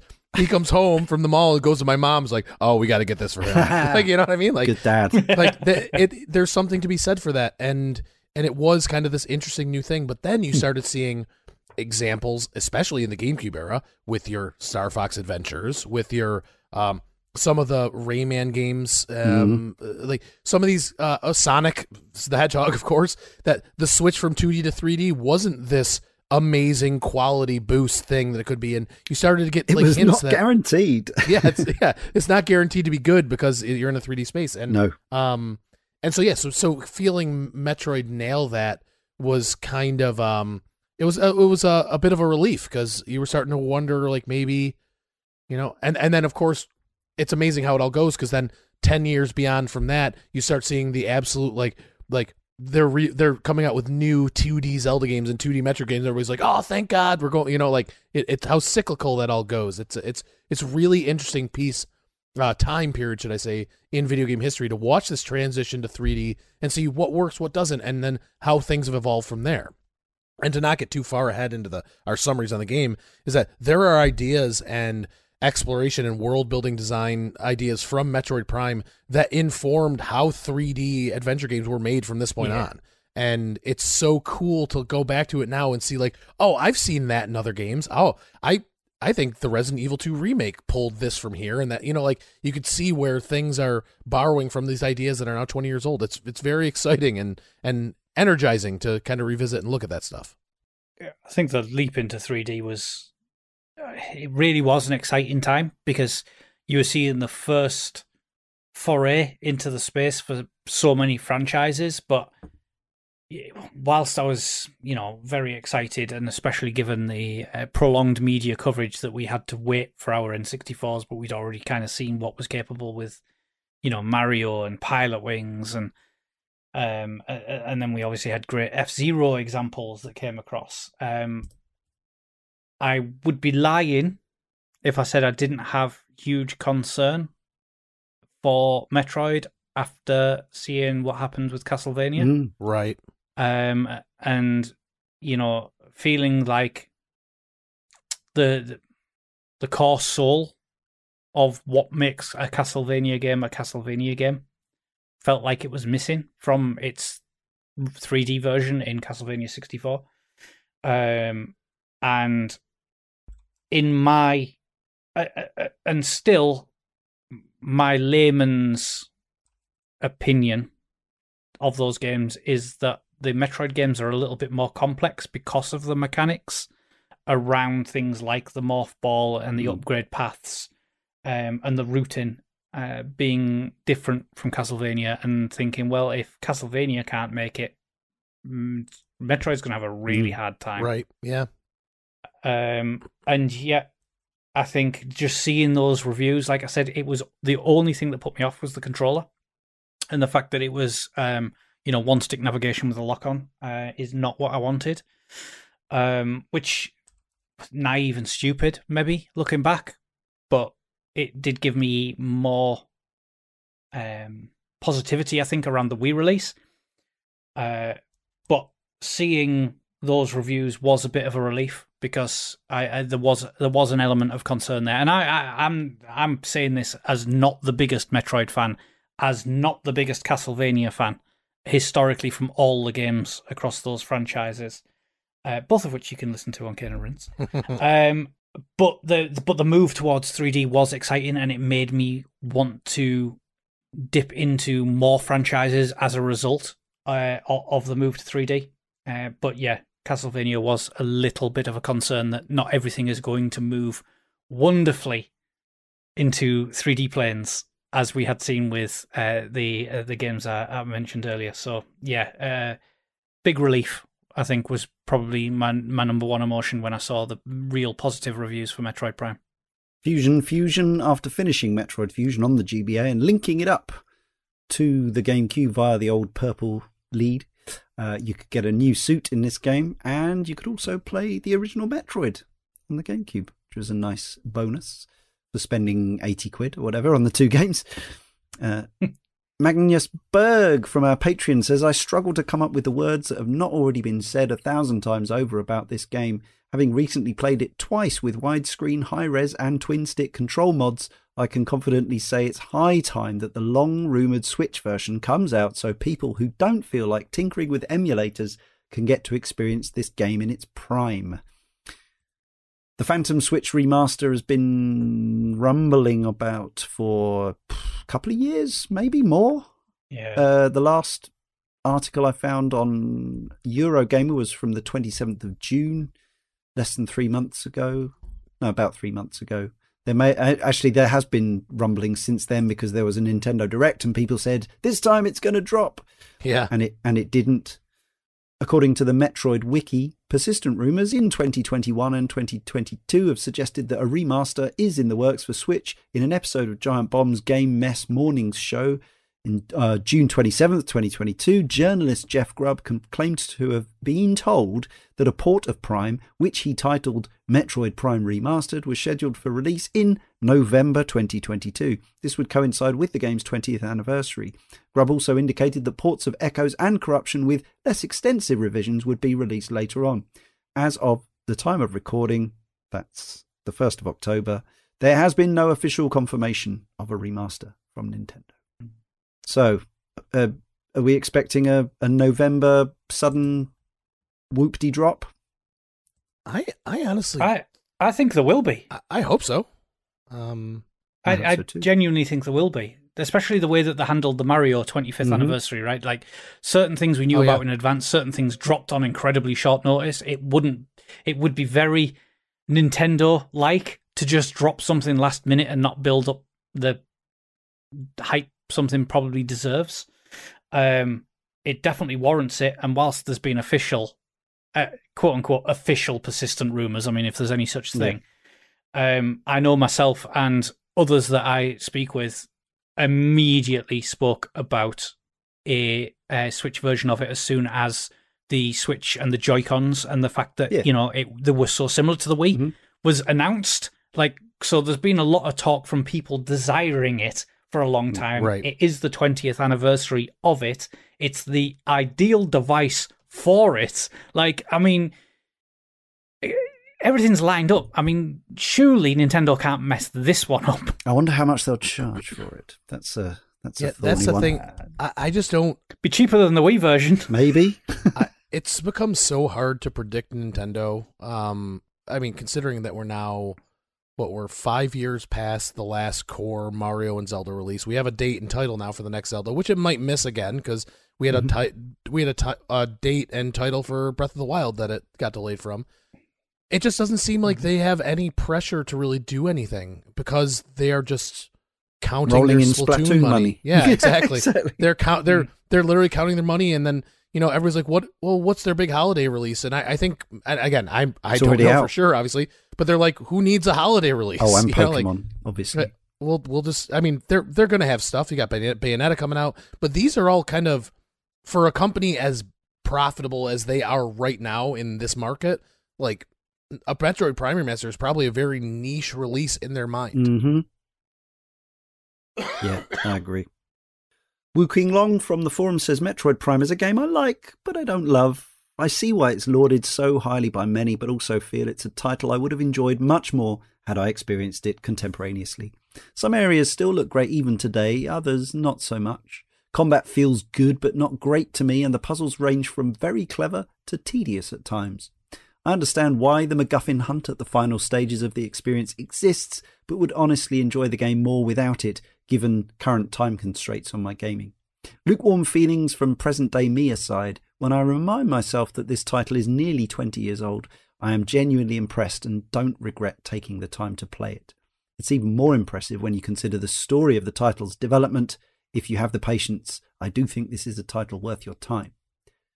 Sean Thomas is more positive, saying Metroid Prime is a powerhouse of a game. It combines everything Nintendo does best. It gave me totally unrealistic expectations of anything with the word Retro Studios on it. I long for an update on 4, and I hope in its 20th anniversary year that soon more people will get to experience what a brilliant experience it is. And finally we have Aaron Prime from our Patreon. So, I mean, I couldn't not, could I? It has now been over a decade since I played this game, and I have been patiently anticipating a game that will finally usurp it as my favourite. God willing, someday I will play a game that surpasses Metroid Prime. Who knows, maybe Retro Studios will create a new miracle and Metroid Prime 4 will exceed my wildest expectations. Until then, Metroid Prime shall keep its throne. If I could single out a single aspect of this game that makes it my favourite, it would be its combination of pacing and level design mise-en-scène. The way the game modulates the design of each room and enemy encounter is a work of art unto itself. Landing on Talon 4, entering the Space Pirates lab, diving into the sunken ship, seeing the impact crater as you descend on an elevator, and of course, my favourite moment in this game, and quite possibly in any game, is entering Phendrana Drifts. that's the thing that you'd often see people reminiscing about is the snow area and the music. We've got a few 3-word reviews. Follow us on social media at Kane and Rince if you want. Wu King Long says, Chozo Ghosts bad. Game Show says that opening theme. Dan Ormisher says, super good memories. Chris Coletti says, must scan everything. Nintendo, prime time classic. And Porg of Prophecy says, where's Switchport? Yeah. All right. Brief summaries and recommendations. We're all going to recommend the version that isn't out yet, aren't we? Let's start with yeah. Let's start with Brian. Yeah, I think it was interesting because all three of us had very similar opinions on this game, talking about it through, and didn't differ very much. And so I was thinking about the summary over the course of the last few minutes, and I wasn't sure what I could say that would change anything about what I've already said in the issue. I think it's a fantastic game. I think it holds up incredibly well from a gameplay and visual perspective. Visuals really, I'm thinking this was a GameCube game and how it still looks, and how you can play it on the Wii and then the Wii U if the shop is still up at the time. It's an impressive feat to create a game that can have that lasting impression and still feel good to play after that many years. It's a total recommend for me. I think the combat and stuff that we talked about, I do think it is lacking. I think it's something that definitely is the least impressive part of what is a incredibly an incredibly impressive experience. The one thing I was doing though, and I've said this a couple times before, when we're recording episodes of Kane and Rince, I play the official soundtrack of the game in my headphones on the background at very low volume. And what I found myself doing throughout this recording is about every 10 minutes or so, I'd go in and I'd just nudge that volume up just a little bit and then nudge it up just a little bit more. And then by the end of this episode, I was just thinking like, man, this soundtrack is just, it reminds me of everything I love about the game. It's varied, it's nuanced, it's hyper detailed and incredibly, what's the word I'm looking for? You can tell it has a specific intent. You can see the areas in your mind when you hear that music, and that just reminded me of all the things I love about this game. This game has detail and direction in a way that a lot of games, up to and including games that are made in 2022, just do not have. And after watching the videos and learning a lot more about it leading up to the show, it's kind of a miracle it even came out, that it did, and how the game got from the point that it was to the finished product. And then to have something that was this profound and refreshing and cool and fun to play. And even though I played it through 4 or 5 times, that Switch version comes out November. Yeah, I'll be putting aside a lot of other things to get back in and play Metroid Prime again. So total recommend from me. Thanks, Brian. Yeah, I came to replay this after a very long period of time with enormous affection and fondness, and I wonder if maybe partly one of the reasons that I'd never gone out of my way to replay it on the Wii or the Wii U or emulation before was partly because it was one of those where I had such impeccable memories and such an experience of playing it at the time, 2003, on that particular setup at that particular time in my life when the game was state of the art kind of levels of audio visual prowess, and also just such a really well put together game in the end, despite as we alluded to those apparent developmental issues. But now I have come back to it, as I say, maybe not in the optimal setting, in a way, on the wrong kind of screen, but nonetheless still captivated me for the amount of time that I've been able to play it. Hopefully I will get time to go back and finish the adventure off, although I suspect what may happen is that the Switch version will drop before I've completed the Wii version, and I'll end up starting all over again. In which case, so be it, because that atmosphere, that sense of being there, those environmental puzzles, all that stuff won't have aged anymore. Even if, there's a few elements that could do with a little polish, perhaps in 2022. Maybe this remaster will even address some of them. We shall see if it's had any kind of coding work done to it, if it's a full-blown I'm sure it isn't a Demon Souls type, kind of overhaul, but it might be more than just textures and resolution, which would be cool. We'll see if it even exists, but I recommend that version that possibly exists. And let's finish with Carl. So I have a lot of faith that we are going to get this Switch version. I think there'll be a direct, it'll be called. I think there'll be a trailer for Metroid Prime 4, and I think they'll drop the game onto the stores. Makes sense. And if, or with the sense of confidence I have when that happens, $49.99. Yeah, probably. Yep. The Switch Premium charge. Do you know what? You could spend $49.99 many worse ways than on a game I think as good as this, but I really hope it is not that much. I hope they haven't had any influences after The Last of Us Part 1. I just think I've had an adventure with this game that lasted 10 years before I even played it, and a lot of mental formulation about what I thought the game would be, what it would do good, what it couldn't do, and the evolution of that changed as a result of playing other games in that time. And yet, the moment I loaded it in on my Wii U and played it with the Wiimote, it just instantly felt special in a way that I did not expect.